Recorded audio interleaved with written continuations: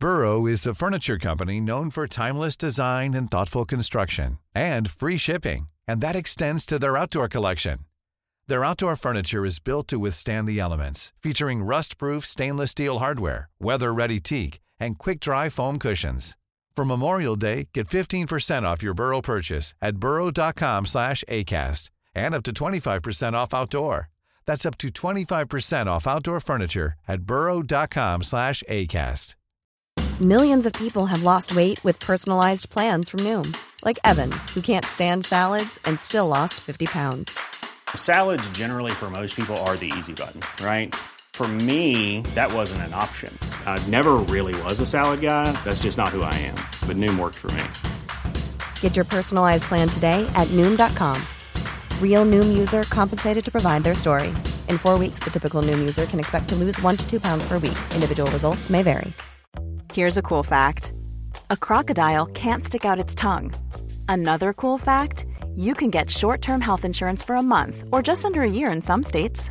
United Healthcare short-term insurance plans are designed for people who are between jobs, coming off their parents' plan, or turning a side hustle into a full-time gig. Underwritten by Golden Rule Insurance Company, they offer flexible, budget-friendly coverage with access to a nationwide network of doctors and hospitals. Get more cool facts about United Healthcare short-term plans at uh1.com. Radio Play.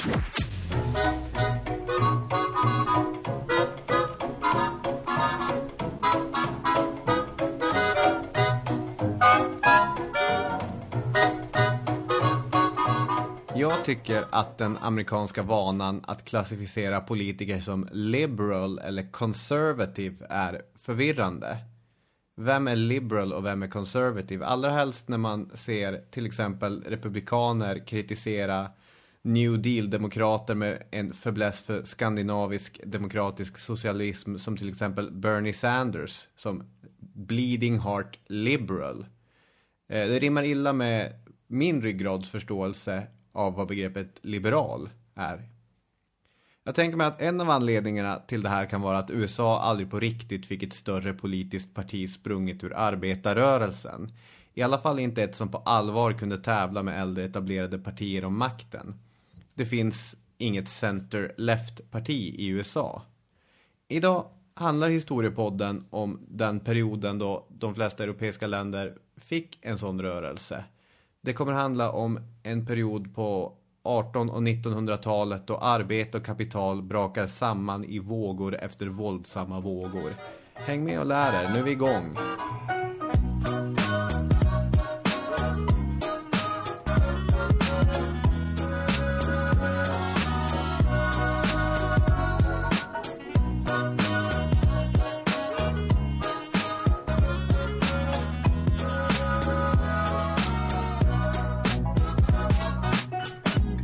Välkomna till Historiepodden avsnitt 142. Yeah. Vad var det där? Jag vet inte, det var bara medhåll. Ja. Att de är välkomna och det är avsnitt 142. Jag heter Daniel, du heter Robin. Ja. Gå vidare på nästa punkt på listan. Jaha, att nu är vi så här klassisk... Som när vi hade Joe Hill-avsnittet. Ja, precis. Och det här, om ni har lyssnat på vårt Joe Hill-avsnitt, det här kommer ju tangera samma period. Eller kommer röra sig precis samma period. Men jag tänker också att vi är som en folkrörelse. Vi har olika punkter här. Mötet har öppnats. Just det, vi är som en hembygdsförening här som sitter och dricker kaffe mest kanske. Har vi... För tillfället. Ja, det gör vi faktiskt. Har vi någon som nomineras till ordförande? Du har en lusekofta på det också. Så jag vet inte, det är inte så att vi är så revolutionära av oss. Riktigt. Nej, men i de lugnaste av vatten. Ja. Punkt 2 på den dagordningen är ju att presentera vår samarbetspartner Radio Play, som vi gör den här podcasten tillsammans med. Radio Play finns en app, finns en hemsida. Punkt 3, Radio Play, supertrevliga poddar man kan lyssna på. Nylanserade Resepodden till exempel. Ja. Den har jag och du suttit och värmt upp med tillsammans här. Vi har lyssnat på Sandy i andra avsnittet när hon är i Costa Rica och surfar och träffar riktigt märkliga ekorrar. Ja, precis. Och är man nyfiken på hur det går med de här ekorrarna och annat, så ska man lyssna på Resepodden. Precis. Hon gör inte som Elvis i alla fall och äter upp ekorrarna. Gjorde han det? Ja, det är ju en sån här... Jag har inte läst Elvis kokbok, men det påstås i alla fall att ett av recepten är på friterade ekorre. Kul. Mums. Fakta. Ja, vi ska ta lite tack också kanske. Oh ja. Max Lindeberg ska vi tacka, som har skickat del 2 av Carl Grimbergs Svenska folkets underbara öden till mig. Så nu är den komplett. Nu kan vi hova upp en massa exempel från 1600-talet här också. Ja, härligt. Det var flera som hörde av sig direkt, så att det är ju bara tummen upp, vad härliga ni är.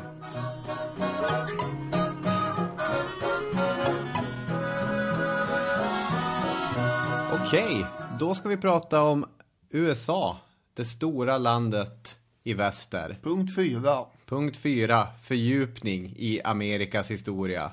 Punkt 4, under kategori A. Nej, jag ska sluta med det här. Men vi ska prata om lite bakgrund först. Bara, vad är det som händer i USA? Jag tänker att man börjar prata med direkt efter inbördeskriget. Lägger du ner nålen på skivan ännu tidigare? Eller hur tänker du? Nej, det blir bra det. Ja, okej. I andra halvan av 1800-talet så är det på rätt många ställen i världen som, det här kanske du inte visste, men en industrialisering pågår. Mm-hmm. Och en urbanisering pågår. Ja, men du vet, det är vattenånga och så sen så är det kol som ska ersätta muskelkraft. Det är Bessemer-processen. Ja, just det. Som man inte går runt och funderar på dagligen, men den gjorde ju viss skillnad, om man säger så, när det gäller stålproduktion. Jag har lite kul fakta här. Kul fakta om Bessemer-processen. Ja, men före den så tog det flera dagar, eller på att säga, men inte riktigt, men det tog ju en dag i alla fall att härda 3-5 ton stål. Mm-hmm. Alltså från järn. Och när den har kommit då smäller man av samma mängd på bara en kvart. Ja. Yeah. Så att det är en viss skillnad i produktion av stål här då, vad gäller takt. Verkligen, det är en jäkla skillnad. Och den där effektiviseringen kan man ju se på alla olika fält. Howard Zinn skriver i sin Det amerikanska folkens historia att före amerikanska inbördeskriget tog det 61 arbetstimmar att producera ett tunnland vete. Om man kollar år 1900, alltså 40 år senare, så är det nere på 3 timmar. Det är ju en oerhörd effektivisering som sker överallt. Järnvägarna, det ska vi återkomma till när man lägger järnvägsräls över hela Amerika vid tillfälle. Mm. Men de kastas ju ut här som gigantiska artärer genom hela landskapet. Och de blir möjliga genom den här stålproduktionen. Och ångkraften är som en slags hjärta som pumpar varor kors och tvärs över hela landet här. Mm, så är det. Det här är ju inte helt friktionsfritt att skapa det här då. Nej. Bara under 1889 så ska 22 000 järnvägsarbetare ha dött. Ja, de fryser ihjäl i kylan och får hjärtslag i värmen. Kinesiska immigranter inte minst är ute och lägger järnvägarna. Som du var inne på är ångan otroligt viktig, ångkraft. Men här utvinns det också kol. 1860 så utvanns det 14 miljoner ton kol. Bara 24 år senare så är det uppe i 100 miljoner ton. Ja, det är mycket kol som utvinns. BNP ökar här, kan man säga. Det kan man tänka sig. Det finns ju egentligen 2 olika sätt att närma sig den här perioden. Och bägge är ju egentligen riktiga. Men du kan ju läsa det som den ekonomiska utvecklingens tid. Du kan läsa det om när landet blev rikt. Precis. Ta bara koppar. Från 1880, då man producerar 30 000 ton, till år 1910 då är det 500 000 ton. Koppar, förstår du, behöver man för att lägga ut till exempel telegrafledningar, alla de här kommunikationerna. Kopparn är viktig här. Det är ju bra grejer att de kunde gräva upp så mycket koppar. Kopparn är bra grejer. Så att det är den ena berättelsen, den med koppar. Den andra är cigarettrullningsmaskinen. Ja, kör. 100 000 cigaretter om dagen kunde man göra efter att James Duke hade installerat den här cigarettrullningsmaskinen som både rullar och klister och skar tobaksrör. Där har vi koppar och cigaretter, har du fler? Ska vi kränga sig? Ja. Jag är väldigt upprymd av den här framgången som är, eller var. Ja, det går ju bra för de här industrimännen. Det finns den berättelsen där den titeln man skulle ge dem då är väl industrikaptenerna. JP Morgan, Andrew Carnegie, Rockefeller. trustfurstarna, ja. Och det är väl en korrekt berättelse. Det finns ju också en andra berättelse som till exempel amerikanska vänsterhistoriker som Howard Zinn. I was learning about the great economic miracle of the United States that occurred between the end of the Civil War and World War I. You know, when the United States became this great industrial power and the steel mills went up and all the coal was produced and the oil refineries and the transcontinental railroad and the heroes of Vanderbilt and Rockefeller and Carnegie and Harriman and Hill. I remember they were the heroes, and this was the great economic miracle. And what was missing was the people who worked in Carnegie steel mills and people who worked in Rockefeller's oil refineries and the laborers, the Chinese immigrants and the Irish immigrants who worked on the transcontinental railroad and died in large numbers in the heat and the cold. And han kallar dem ju för rövarbaronerna. Att oljefälten kan exploateras, järnvägarna kan byggas som enorma artärer tack vare alla tiotusentals människor som jobbar 12 timmar till svältlöner och faktiskt dör längs med spåren. Och det är ju, bägge de berättelserna finns och bägge de berättelserna kan ju finnas samtidigt. Det handlar om från vilket håll man väljer att titta på ett skeende. Ja. Ska man bara förklara lite snabbt här vad det var för ledare de här? Ja, absolut. Giganterna som äger väldigt mycket. JP Morgan till exempel, han jobbar ju mycket med, och han ägde ju i princip inom alla möjliga branscher till slut. Men det var ju mycket järnvägar som han höll på med, banker och försäkringsbolagsverksamhet. Just det. Och han kommer ju ramla in här vart efter mer. Men Rockefeller är ju en annan sån här stor ledare. Då är det oljefälten. Handlar om olja, ja. 1862 öppnar han ett första oljeraffinaderi och sen så gör han ju avtal med järnvägsbranschen om att transportera den här oljan, och då får han ganska bra avtal och kan konkurrera ut sina rivaler. Sen ger han sig in på annat med förstås. Andrew Carnegie, han var en telegrafkontorist när han var 17 år och sen så blev han mäklare på Wall Street. Sen där då började han ju sälja järnvägsobligationer och blev ganska snart miljonär. Ja. Åkte till England och ser den här Bessemer-processen, eller får upp ögonen för det så att säga. Ja. Kommer tillbaka till USA och öppnar ett stålverk. Och sen så kände han väl ett folk i kongressen, för på något magiskt sätt så uppstod det diverse ståltullar som stängde ute den här stålkonkurrensen från Europa, och därmed så tjänar han riktigt bra med pengar på sina stålfabriker och $40 miljoner om året runt 1900. Man får komma ihåg att dollarn då var ju mer värd än vad den är nu också. Ja. US Steel Corporation. Man kan ju tillägga att han sålde hela sin rörelse under en middagsbjudning till den här JP Morgan. Han satt och klottrade ner ett pris på en lapp. Så bara, det här kan du få ett för. $492 miljoner. Det är mycket pengar. Och det var ännu mer pengar då än vad det är nu, även fast det låter så mycket nu med. Ja. Morgan slår ju då ihop den här lilla nyinköpta rörelsen med andra stålbolag och blir ju en riktig stålmagnat, om man säger så. Samtidigt då i andra änden av vad ska man säga, spektrat, synsättet, så har vi då 200 000 personer som jobbar i den här stålindustrin 12 timmar om dagen utan mycket mer än en svältlön. Då blir det vinster. Ja, absolut. Det är de där 490 miljonerna man skriver på en lapp, det kommer ju från någonstans också.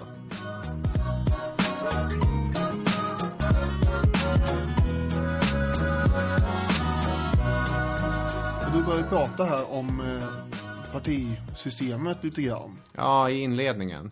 Ja, det är väl att börja. Ja.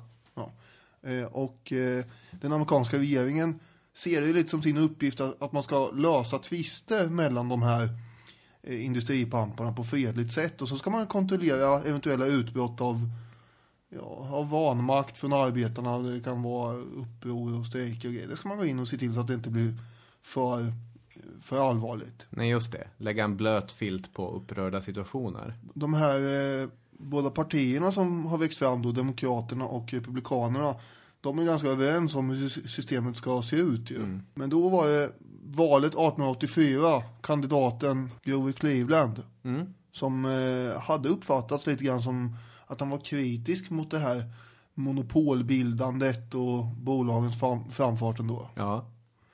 Men när han vinner så visar det sig att han var ingen större anhängare av förändringar ändå när det väl kom till kritan. Nej, precis. Henry Clay Frick, som är en av direktörerna på en av de här stålverken, han skriver ju till Andrew Carnegie att det gör mig ont om president Harrison, men jag kan inte se att våra intressen på något sätt kommer påverkas genom bytet av administration. De är inte så oroliga.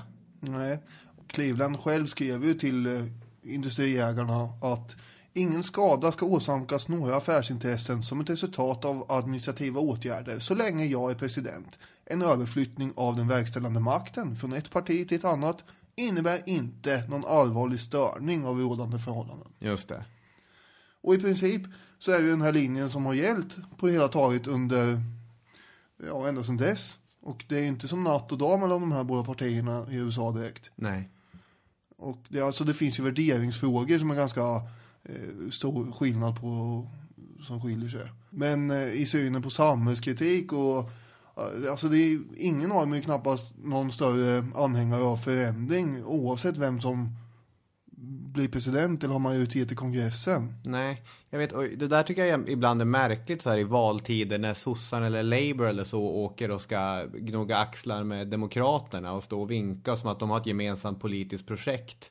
Det tycker jag är lite skevt på något sätt. Det är ju olika politiska rörelser. Jag har inte tänkt på de senaste valrörelserna, så bland de vanligaste slagorden är ju change, förändring. Nu ska ni få förändring. Ja. Det var ju bland annat det som lyfte Obama till presidentposten. Folk är ju törstiga på förändring av olika slag. Och till slut vet man inte ens vilken förändring det är man vill ha. Alltså det är ju inte supermärkligt att Trump egentligen får de här rösterna som han fick. Folk vill ju ha någon form av verklig förändring. Ja. Nu behöver inte förändring vara positivt nödvändigtvis. Men de har ett statsskick som, alltså där i princip är omöjliggjort att få någon större förändring. Ja, precis. Då är ju Trump en sorts ventil i det här systemet. Här kommer det fram en galning som det går att rösta på fast han inte representerar något av de här alternativen. Nej. Honom ska vi rösta på. Och det här presidentvalet med den här Cleveland, det är också intressant på ett ointressant sätt. Okej, hur tänker du då? Ja, men eftersom ingen av partierna vill ha förändring egentligen, och så då blir det att de inte diskuterar sakpolitik. Vad det handlar om var ju skvaller och sånt där. Små saker. Det är som någon Henry Adams skrev: vi har här kastats in i politik som är konstigare än ord kan uttrycka. Mycket stora frågor står på spel. Men det lustiga är att ingen talar om viktiga saker. Alla är eniga om att inte gå in på dem. Vi är rädda för att diskutera sånt. Istället är pressen engagerad i en mycket roande dispyt om Mr. Cleveland har ett oäkta barn. Eller om man lever med mer än en älskarinna eller inte. Ja. Så det var sånt man pysslar med i debatten. Ja, och det är intressant med partierna och med presidenten och kongressen och liknande. Jag tänker också att i viss utsträckning så ställer sig domstolarna på kapitalets sida. För de lagar som faktiskt stiftas, till exempel 1890 så kom ju Sherman-lagen som var tänkt att motverka prisöverkommelser inom handeln. Men det sättet som domstolarna kommer tolka den gör den hyfsat verkningslös. Det finns ett exempel från sockerindustrin med sockerraffineringen där det är ett monopol som har vuxit fram. Men när det här prövas mot Sherman-lagen så kommer det dömas att men det är ett produktionsmonopol, inte ett handelsmonopol. Alltså ska det vara lagligt. Det här blir helt urvattnat. Man skulle kunna tänka sig att domstolen i någon slags amerikansk kapitalistisk anda skulle försvara marknadsekonomiska principer om att konkurrens är gott och nödvändigt och sådär. Precis. Icke, sa Nicke. De sitter ju där med sina svarta rockar och högtidlig uppsyn och utstrålar ju allsköns rättvisa. Men de är ju en produkt av samma system som de andra partierna. Alltså. Så högsta domstolen kommer ju i det längsta att försvara olika monopol och i olika branscher.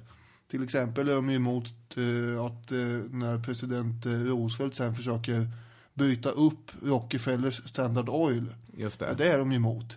Och det här American Tobacco Company som man också vill splitta upp därför att de har ett mycket ogynnsamt monopol för marknaden.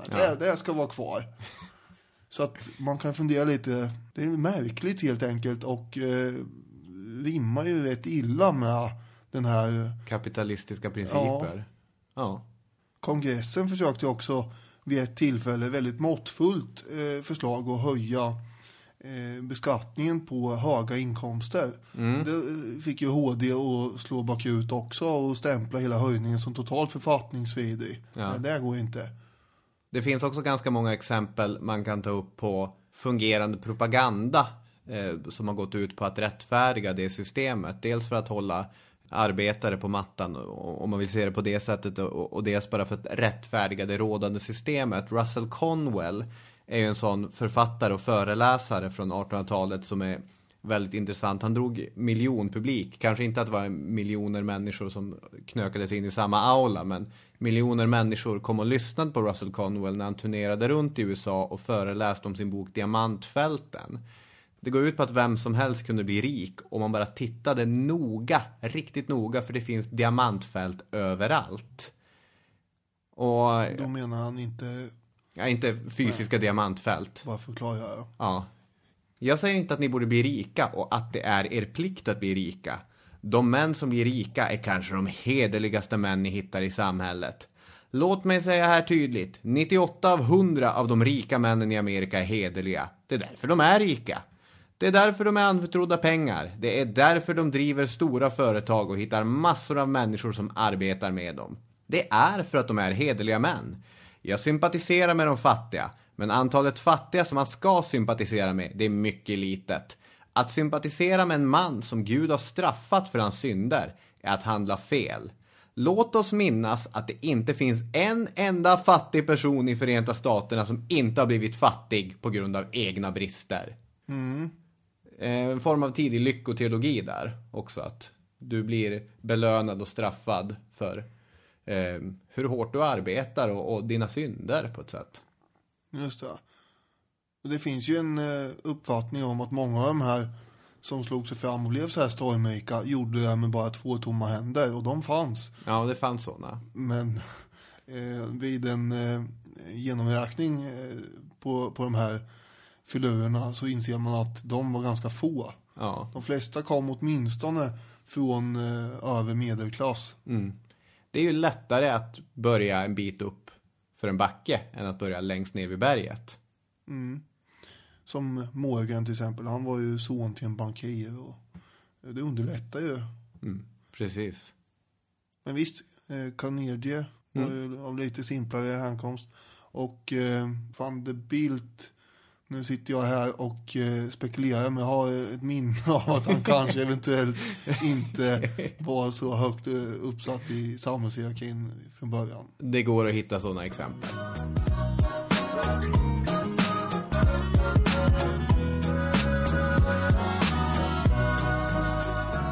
Hur har man då traditionellt försökt utjämnat den ojämlikheten som finns mellan arbete och kapital gällande status, inflytande? Jo, det är ju att de många kan gå samman i organisationer. Det här sker i USA på 1800-talet på samma sätt som det sker i Europa på 1800-talet, men med lite andra följder. Jag kommer ihåg i det där Joe Hill-avsnittet så sa du att Ådalen 31, det var det ju nästan varje dag i USA. Och det är fortfarande, jag tycker att det är ett välfunnet citat från din sida. Tack. Man var ju lite fundersam på hur det skulle landa både i dina öron och i andras, eftersom man är väldigt man är insnöad som svensk på vad som händer här, och eftersom vi har det exemplet så pratar man väldigt mycket om det. Och då kan det kanske uppfattas som förnärmande, bara vadå? Nej, det var en stor grej, och det var ju utifrån svenska förhållanden, men om jag jämför med USA så nej.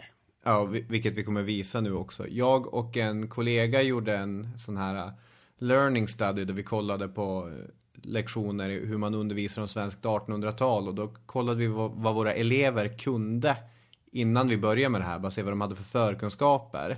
Och det var en av frågorna i den här enkäten vi gjorde: hur löste man konflikter mellan till exempel arbetare och fabriksägare.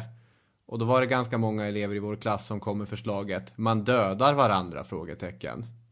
Och det tyckte vi var ganska roligt. Så här bara, ja, vad söta de är. De tänker att man löser konflikter på arbetsmarknaden genom att döda varandra. Och exakt så man gjorde i USA. Ja, alltså precis det, så har vi i Ådalen att det finns ju exemplet i Sverige. Men i USA så, bara, bra svar, det blir MVG.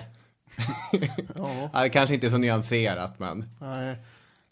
Eller utförligt ens en gång. Jo, några snabb genomgång av organisationerna. Sen ska vi landa i lite olika uppmärksammade strejker. National Labour Union och Knights of Labour, arbetets riddare, är några av de tidigaste fackliga organisationerna i USA. Den senare av de här, alltså arbetets riddare, eller Knights of Labour, på mitten av 1880-talet så organiserade de ungefär 700 000 arbetare innan de började tappa i popularitet.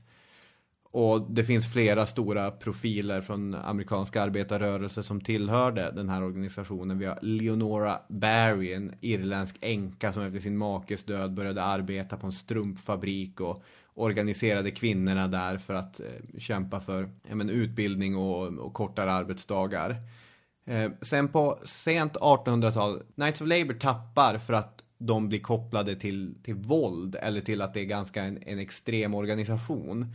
Medan på mitten av 1800-talet kommer en annan typ av organisation, AFL, American Federation of Labour, som organiserade utbildade, specialiserade arbetare, fackligt utbildade.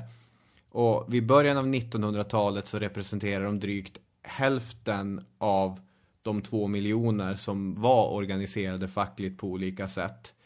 Jag tror att, vad kan det ha bott i Amerika då? 70-80 miljoner kanske. Så att det är inte hälften av befolkningen, men det är en del av dem. AFL, de var stängda för afroamerikaner, de var stängda för kvinnor, de var stängda för outbildade arbetare. Och det kommer senare bli en konfliktyta mellan den typen av organisationer och öppna organisationer som ville organisera precis alla. Arbetets riddare var ju däremot öppet för bland annat kvinnor. Det fanns ju 50 000 kvinnliga medlemmar där. Och de gick minsann ut i strejk 1884. Ett av de här specialförbunden där som fanns. Till exempel textilarbetarnas och hattmakarnas kvinnoföreningar gick ut och strejka. Och året efter så strejkade även kapp- och skjortmakarna i New York. Och de fick faktiskt, det var både män och kvinnor, och de fick faktiskt igenom lite förbättringar, både högre lön och kortare arbetstider. Ett tillfälle som man kan ta upp är också när det var några kvinnliga arbetare på en mattvävarfabrik som hade fått sparken för att de hade uppdagats att de var medlemmar i arbetets riddare. Och då så går resten av mattvävarna ut i strejk och 2500 kvinnor går ut i februari. Det är svinkallt det är nu också. Vi satt och pratade om det förut, hur kallt det är. Ja, det är så kallt överallt i Stockholm nu. Och ändå håller de på alla möjliga tv-kanaler överallt och letar vårtecken. Jag bara sluta.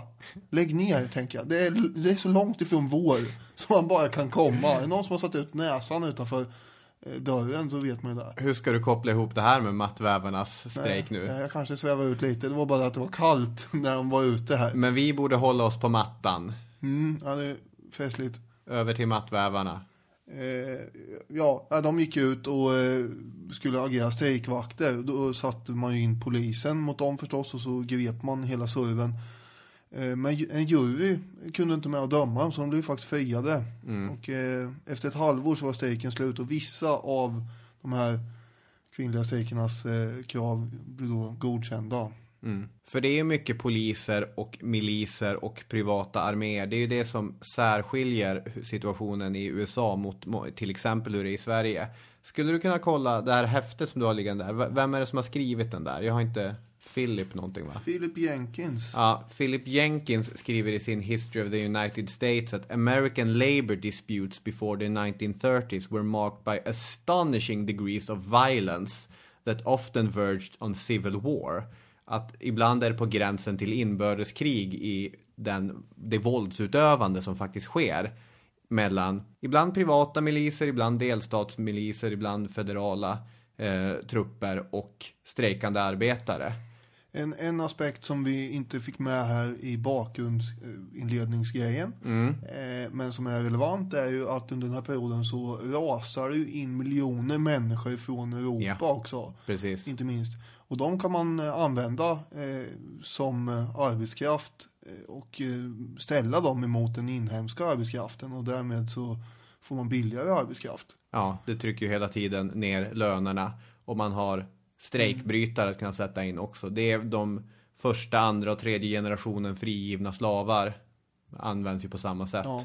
Många av de här företagen, de anlitar detektivbyråer, alltså Pinkerton-byråerna, där man har stora mängder detective, jag vet inte vad man ska översätta det med, i princip privat polis. Ja, det är väl en bra översättning. Ja, som ska hålla koll på det här, som är beväpnade och som ganska ofta griper in. Så egentligen sitter man och trycker på privata miliser. Och det kan man ju själv fatta att det är ingen bra grej. 1877 så är det stora järnvägsstrejker som börjar i Pittsburgh, och det här kommer sprida sig i delar av USA. I Pittsburgh är det 24 strejkande arbetare som dör efter strider med en milis. Och så kommer det fortsätta. Mitten av 1880-talet så finns det en strejk mot Union Pacific, där 50 kommer dö över en 3-dagars period. Egentligen fram till mitten av 1800-talet så blir det våldsammare och våldsammare strejker och flera sådana drabbningar, tills det ebbas av lite grann efter Haymarket-incidenten. Jag tänkte, ska vi ta Haymarket? Ja, den är väl lämplig att prata om då. 1886, vilket är det året vi kommer befinna oss på, så har det varit 1400 större strejker över USA. Sen kommer någonting som kommer göra att den kurvan vänder och att det blir färre strejker. Vad är det som händer? Ja, till början med så vill ju folk ha 8 timmars arbetsdag och ha det reglerat. Och det är ju en sån rörelse som finns. AFL, som du nämnde innan då, utlyser en landsomfattande strejk den 1 maj 1886. Ja. Där man skulle strejka helt enkelt i alla områden som inte hade accepterat 8 timmars arbetsdag. Det är 350 000 arbetare i 11 562 företag som går ut i strejk. Det är rätt stort. Det får man säga. I New York så demonstrerar 11 000 arbetare under 8 timmar. Lite symboliskt då. Verkligen. Fackeltåg drar genom New York med 25 000 deltagare. Och i Chicago, som vi landar i nu, så är det 40 000 som är ute och demonstrerar.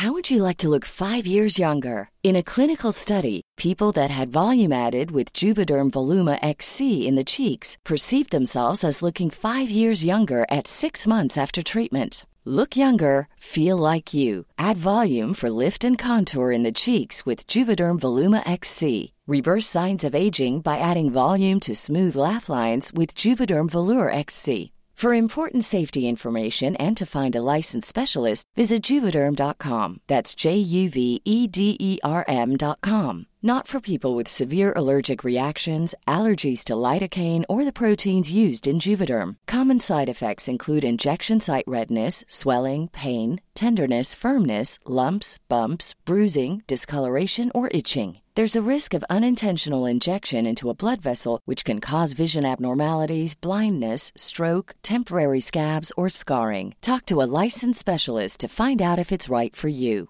I'm Sandra, and I'm just the professional your small business was looking for. But you didn't hire me because you didn't use LinkedIn Jobs. LinkedIn has professionals you can't find anywhere else, including those who aren't actively looking for a new job, but might be open to the perfect role, like me.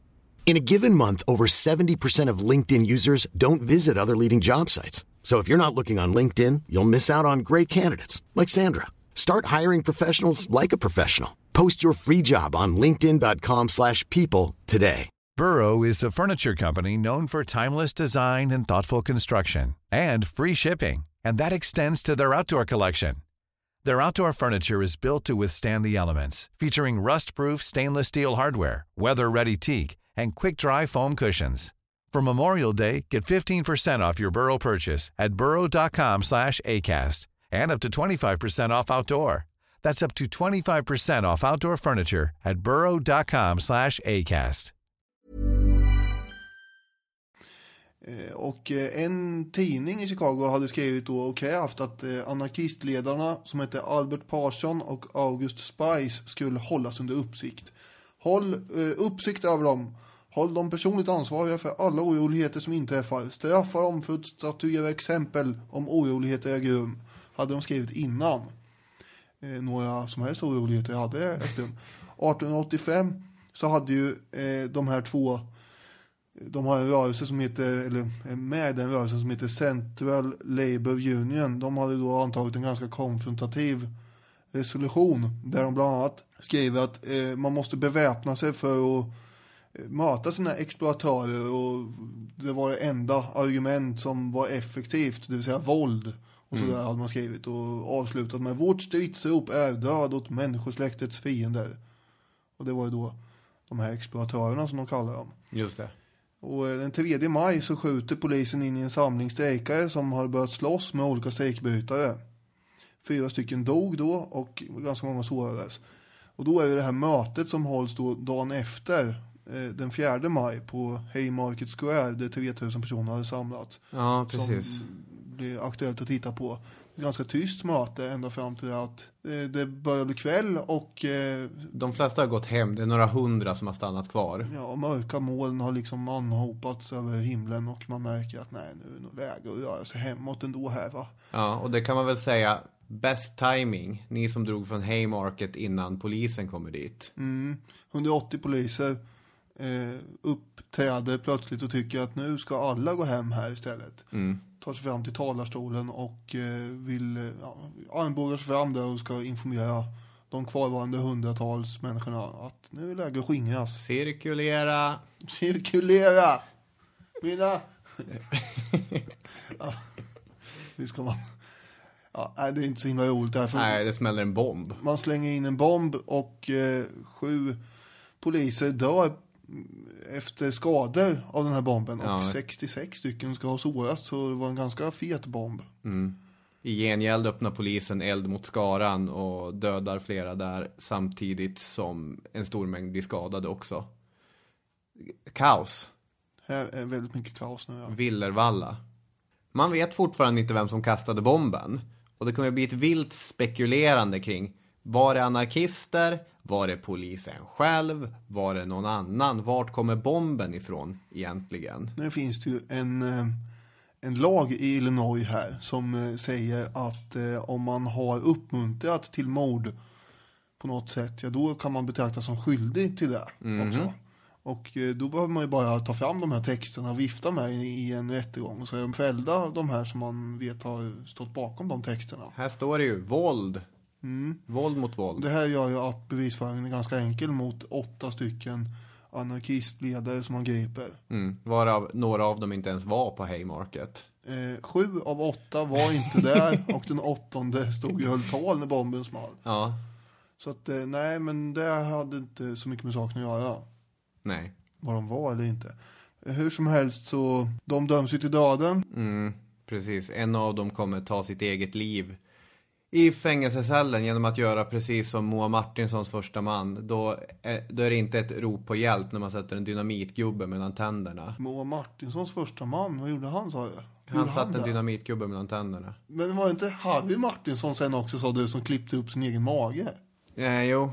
Vad hade hon väldigt otur med sina karlar här, självmordsbenägna på alla möjliga konstiga. Ja, fast det första var ju då ett exempel på en enorm fattigdom och misär som gjorde att... Ja, men då så. Ja, men det är... Jag vet... Det är fortfarande ganska originella sätt att ta ner skylten på. Jo, så kan det gå. Det är ju hemska berättelser såklart, men de är vad de är i alla fall. Några av de andra åtalade kommer inte ta sitt eget liv utan kommer bli avrättade. Ja, 4 stycken sa jag ju. Men 3 av dem som inte hade hunnit avrättas kommer sen att släppas eftersom det blir väldiga protester mot det här. Och guvernören tål inte trycket riktigt och då friger han dem. Nej. Haymarket kommer få stor internationell uppmärksamhet till och med, och arbetarrörelser i hela Europa kommer samlas och diskutera framförallt den här rättegången och högtidlighålla minnet av de dömda martyrerna från Haymarket. Just 1 maj blir ju som bekant en viktig dag i arbetarrörelsens DNA. Nu kanske jag kom med en märklig fråga, men är det därifrån det kommer? Ja. Där ser man.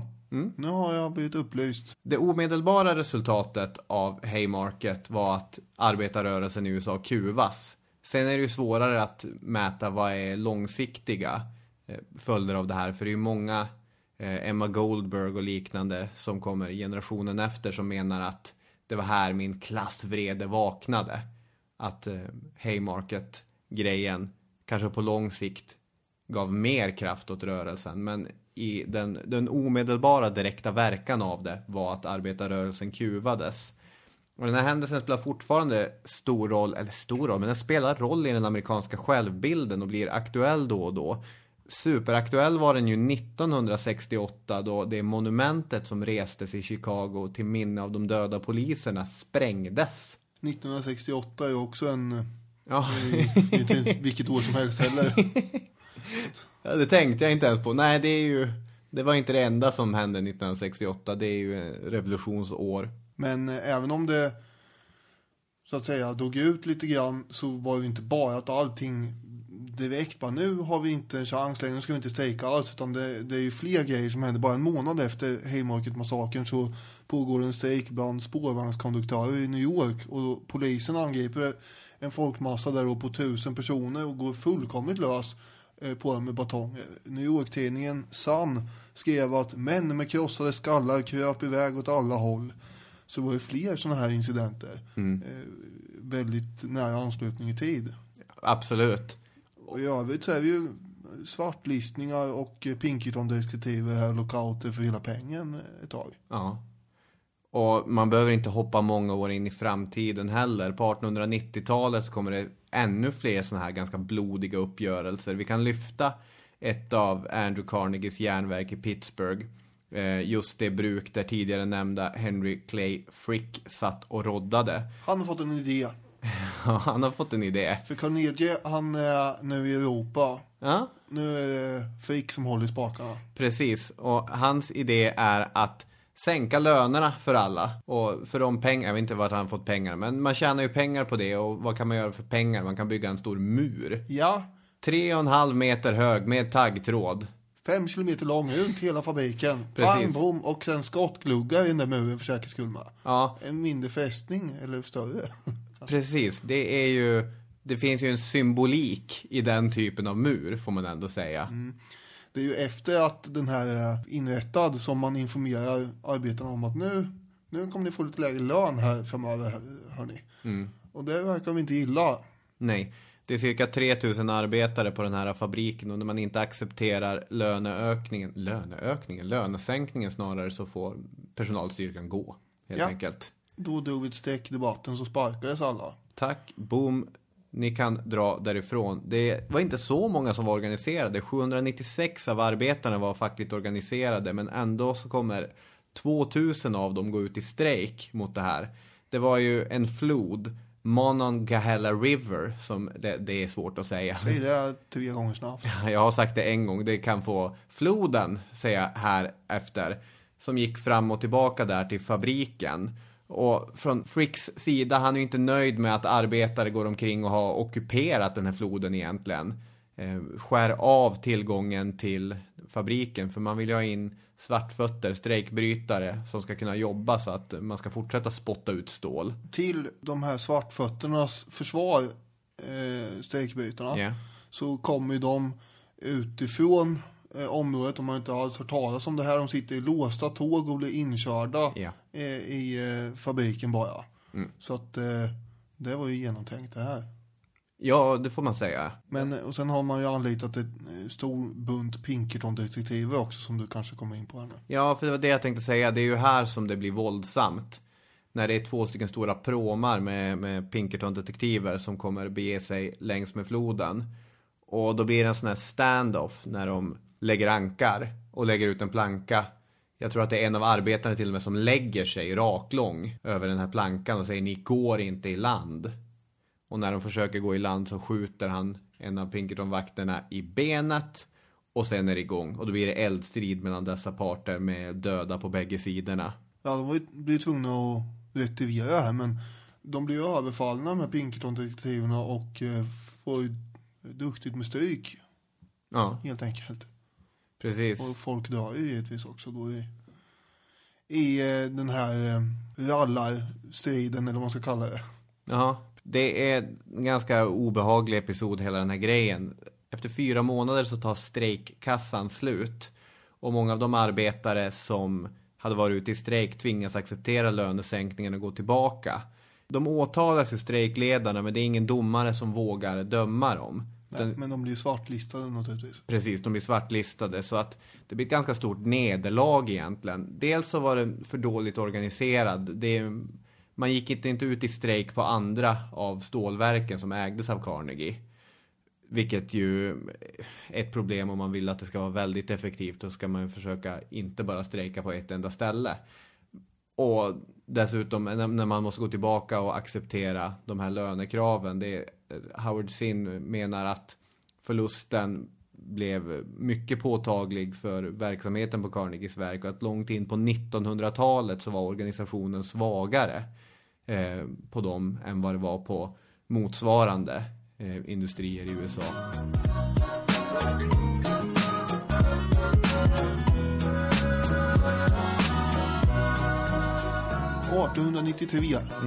Just det. Då har vi en liten kris som inte är så liten. Det är ju alltså här har vi haft årtionden av tillväxt och ekonomiskt vilda västernklimat med spekulationer som har fört upp BNP en smula, men som landar i en enda stor krasch. Upp som en sol, ner som 600 konkursande banker. Ungefär så. Är det ett nytt uttryck där? Ja, det är väldigt användbart just när man beskriver den här ekonomiska krisen för 1893.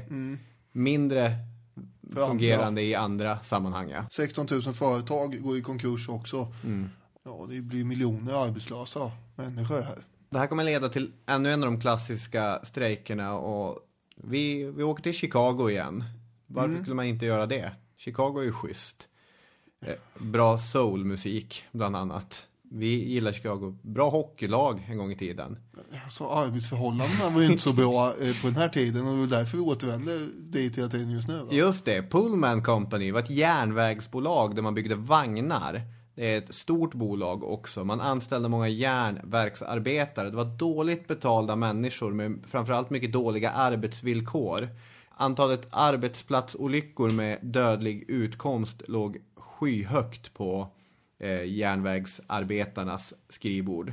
Och flera av de här arbetarna organiserades av American Railway Union, som kommer gå in på en liten skara arbetares sida som börjar strejka på The Pullman Company. Det är mot bakgrund av, jag tror, 5 stycken lönesänkningar på ungefär ett år. Och egentligen helt avsaknaden av sociala hjälpmedel. För det finns ju inte i USA. Även när man går med på att sänka arbetstid eller höja lönen. Det finns ju ingen socialpolitik eller socialhjälp att tala om. Varken från stat eller företags sida egentligen.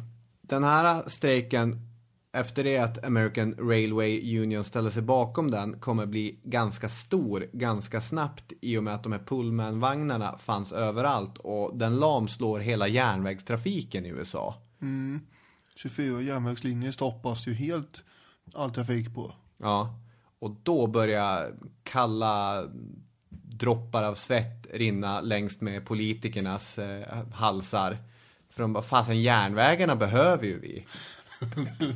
Väldigt rolig bild du målar upp ändå. Jag ser hur fel. Och en sån människa är då justitieministern Richard Olney, demokrat i Grover Clevelands regering. Han får genom ett domstolsåläggande om att strejken ska förklaras lagvidrig eftersom den stör postgången. Vi måste ju ha posten! Det var absolut allvarligaste. Inte att alla varor så togs till på olika lastplatser. Nej, det var posten. Det här avbryter inte strejkandet, varpå det faller uppåt i hierarkin och det landar i president Grover Clevelands knä. Han kommer sätta in federala trupper mot arbetarna i Chicago, trots att det är väl inte riktigt så det ska fungera. 6 juli så tänder arbetarna på ett antal godsvagnar och orsakar ganska stora materiella skador. Vilket möts av öppen eld från, jag tror, delstatsmilisen. Och i efterföljande kravaller så kommer 13 arbetare att skjutas. 53, alltså skjutas med dödlig utgång. 53 såras och flera hundra kommer att arresteras. Totalt så blir det 34 döda allt som allt. Chicago-tidningen Times skriver så här om det här. Andra regementet C-kompani tuktade igår eftermiddag en upprorsmobb i hörnet av 49:e gatan och Loomis Street. Polisen hjälpte till att fullborda jobbet. Det är omöjligt att veta hur många av upploppsmakarna som dödades eller sårades. Mobben bar undan många av sina döende och skadade. Det är ganska kallt beskrivet där. Ja, det får man säga. Ja, det blir ju stenkastning och sådär från folkmassan mot polisen. Det är 5000 människor ungefär det handlar om här. Just det. Och då läser jag lite här igen ifrån Howard Zinns Det amerikanska folkets historia. Att säga att mobben blev ursinnig är att uttrycka det milt. Det gavs order om attack. Från det ögonblicket användes bara bajonetter. Ett dussin män i upprorsmännens frontlinje fick bajonettsår. Mobben rev upp gatsten och gick till beslutsam attack. Det skickades bud längs linjen att varje officer fick agera på egen hand. En efter en sköt dem. När stunden så krävde, rakt in i folkmassan. Polisen kom efter med sina batonger. Ett ståltrådsstängsel omgärdade spåret. Upprorsmännen hade glömt detta när de vände om för att fly, fångades i en fälla. Poliserna var inte benägna att visa barmhärtighet. De drev mobben mot taggtråden och slog skoningslöst med sina batonger. Massan utanför stängslet samlades för att hjälpa upprorsmännen. Stenar haglade oupphörligt. Marken där kampen hade ägt rum var som ett slagfält. Män som skjutits av soldater och polis låg utspridda som stockar. Ja, det är en bild som målas upp där. Den här strejken är viktig av en mängd anledningar. Men man kan till exempel lyfta fram att en av organisatörerna är fackmannen Eugene Debs. Han kommer bli partiledare för det amerikanska socialistpartiet. Och han skriver senare om hans upplevelser där under Pullman-strejken att jag omvändes till socialist under stridens larm. I glansen från varje bajonett och blixten från varje gevär avslöjades klasskampen. Och han och många andra kommer att arresteras i svallvågorna efter Pullman-strejken. Men han kommer kunna göra en liten renässans alldeles strax. Alltså den här The Sherman Act som du pratade om innan. Den är delvis till för att motverka just uppträdandet av kommunistiska rörelser och så här. Men den vill ju inte HD ha att göra med. Och då får man sånt här istället. Ja. Det finns ju anledning att påpeka en form av förståelse för de här utbrotten av vrede naturligtvis från de strejkande. De har ju extremt kassa arbetsförhållanden. Ja. Så såna här protester på 1800-talet med gatsten som rivs upp är ju vad ska man säga, rimligare än när det sker i dessa tider kan jag känna. Jag bara tycker att vi kanske ska akta oss så att vi inte målar upp någon slags revolutionsromantik här.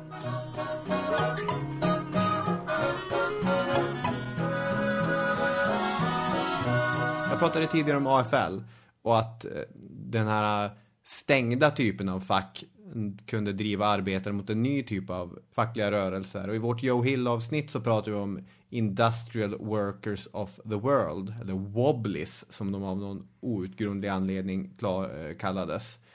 Och man kan med viss sanning påstå att under tidigt 1900-tal så går en sån syndikalistisk våg genom USA när The Wobblies lyckas organisera en ganska stor mängd arbetare, framförallt de som inte hade utbildning eller som var afroamerikaner eller som var kvinnor eller som var annat som uppfattades som inte värt att ha med i de andra rörelserna. Nyanlända migranter inte minst. Och de var starka i områden som Texas och Oklahoma, oljefält eller i stora timmerområden som Washington. Det var ju där Joe Hill och gänget sprang omkring och organiserade, och framförallt de menar att man inte överhuvudtaget skulle gå med på avtal med arbetarrörelsen eller med arbetsgivarna.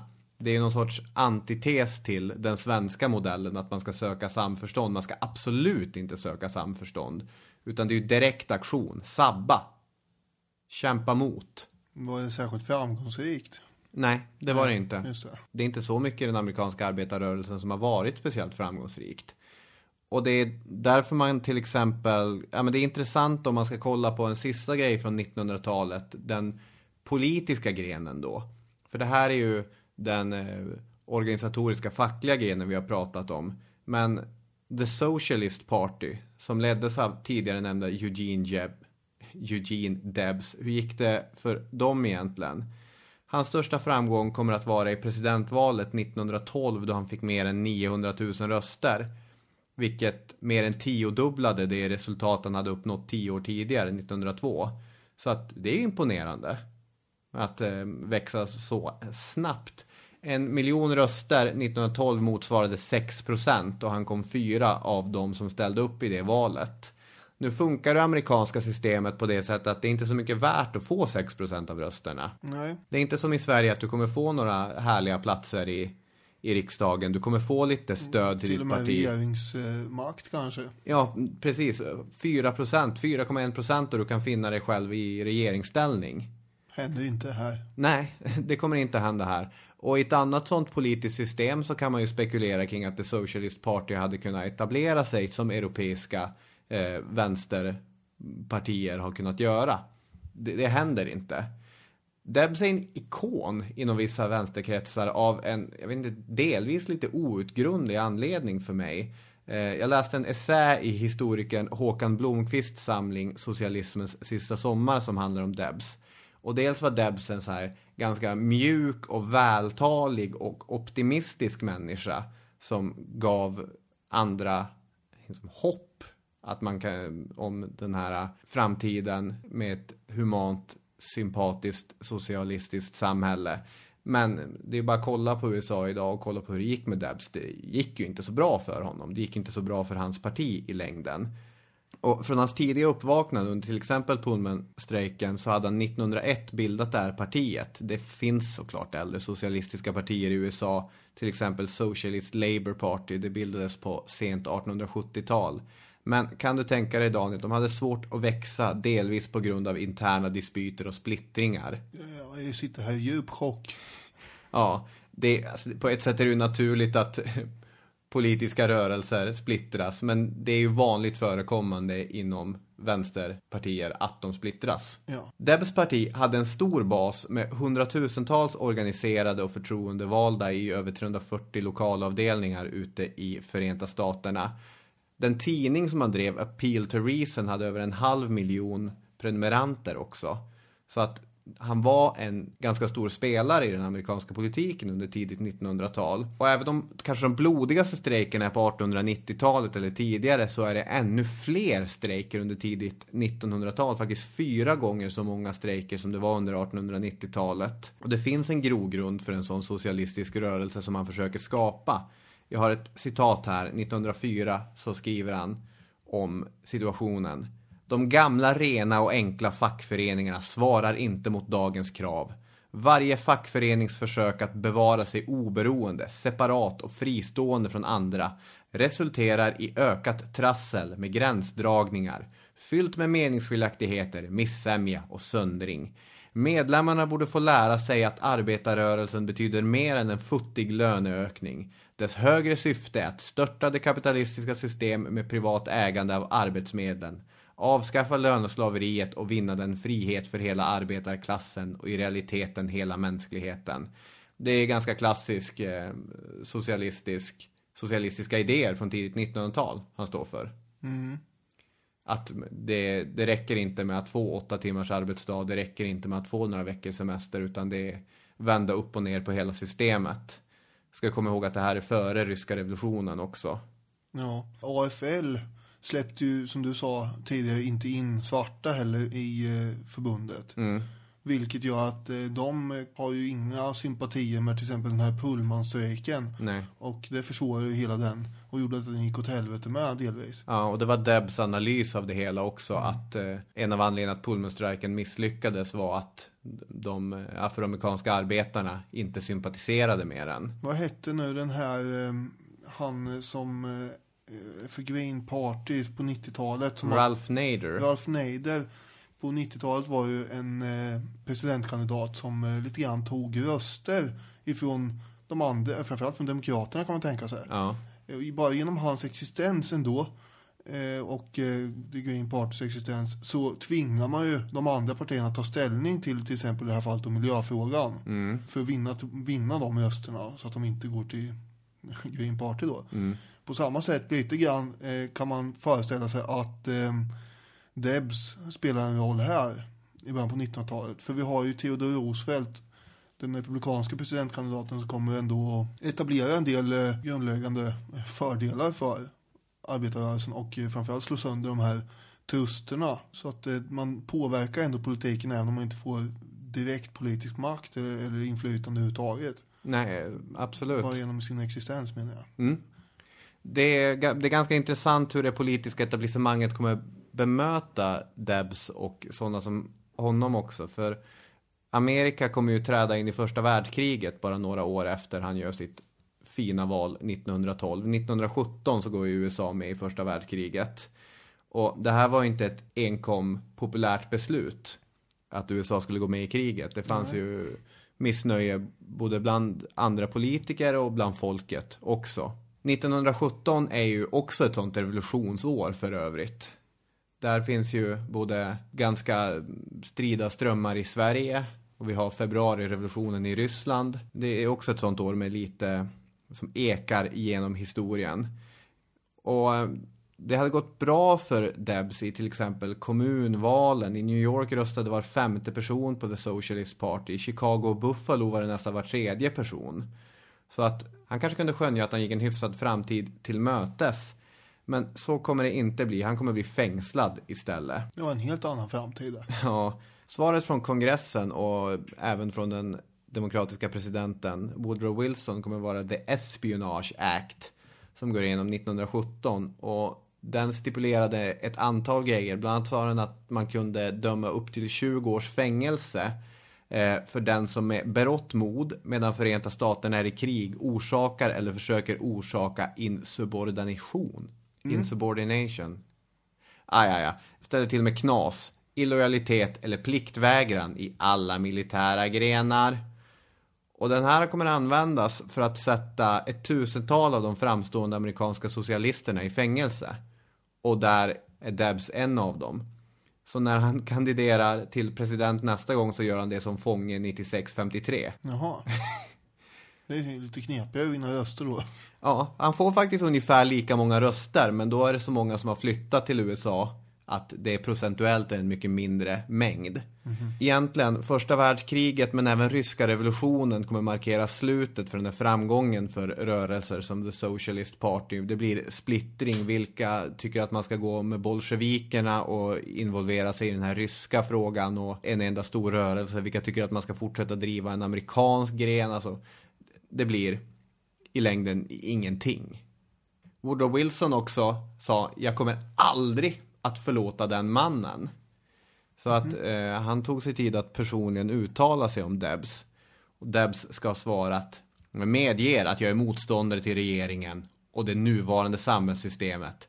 Jag gör vad jag kan för att avskaffa den lilla minoritetens styr över folkets massa och skapa en industriell och social demokrati. Debs kommer dessutom inte leva så jättelångt efter krigsslutet. 6 år efter första världskriget var slut så plockade han ner skylten. Och avslutningsvis när det gäller Debs och när det gäller The Socialist Party och så har jag försökt armbåga in eller kofota in ett namn som dyker upp helt orimligt ofta i den här podden. För i tidningen Appeal to Reason så skrev Charlotte Perkins Gilman, den här författaren och föreläsaren och suffragetten och liknande som har dykt upp flera gånger i den här podden. Vi får in henne då och då. Precis som egentligen i Socialdemokrater och en mängd andra partier så hade man i USA svårt att göra gemensam sak av kvinnorörelsen och arbetarrörelsen. Och det här kommenterar Charlotte Perkins Gilman i en dikt som hon skriver och publicerar just Appeal to Reason. Där hon i poetisk form skriver om en diskussion mellan en suffragett och en socialist. Då står det så här: said the socialist to the suffragist, my cause is greater than yours. You only work for a special class. We for the gain of the general mass, which every good ensures. Och så svarar, said the suffragist to the socialist, you underrate my cause, while women remain a subject class, you can never move the general mass with your economic laws. Man har svårt att göra en gemensam fråga av det där. Är det klasskampen eller är det den här könsmaktsordningen som egentligen är den mest akuta frågan att angripa?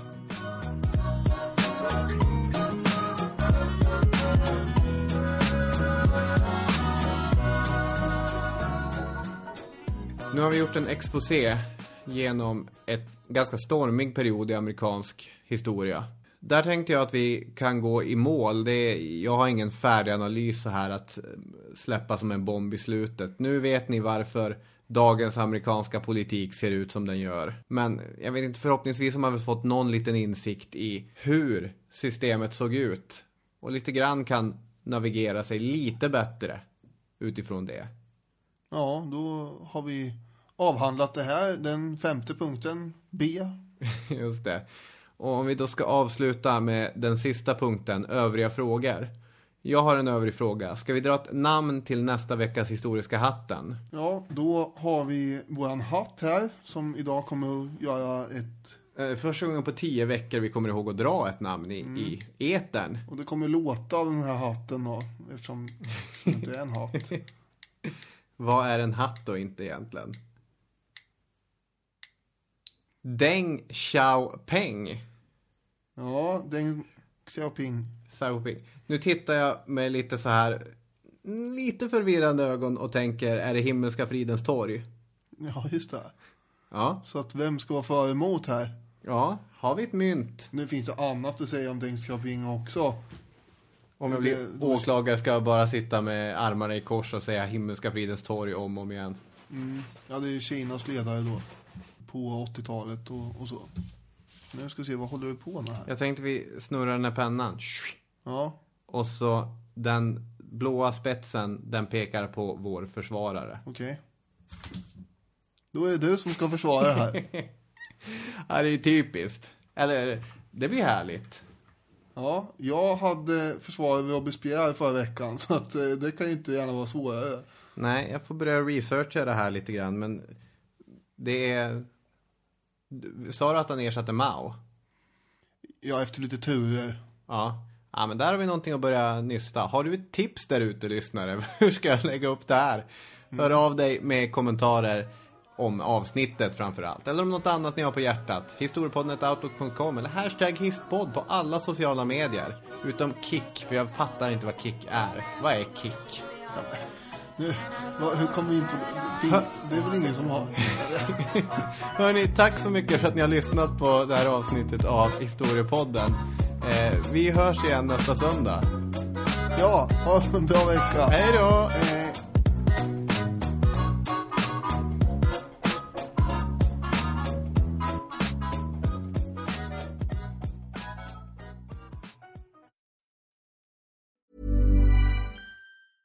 Want flexibility? Take yoga. Want flexibility with your health insurance? Check out United Healthcare Insurance Plans. Underwritten by Golden Rule Insurance Company, they offer flexible, budget-friendly medical, dental, and vision coverage that may be right for you. More at uh1.com. When you make decisions for your company, you look for the no-brainers. If you have a lot of mailing to do, Stamps.com is the ultimate no-brainer. Use the Stamps.com mobile app to mail everything you need to keep your business running with up to 89% off USPS and UPS. Make the same no-brainer decision as over 1 million other businesses with Stamps.com. Use code PROGRAM for a special offer. That's Stamps.com, code PROGRAM.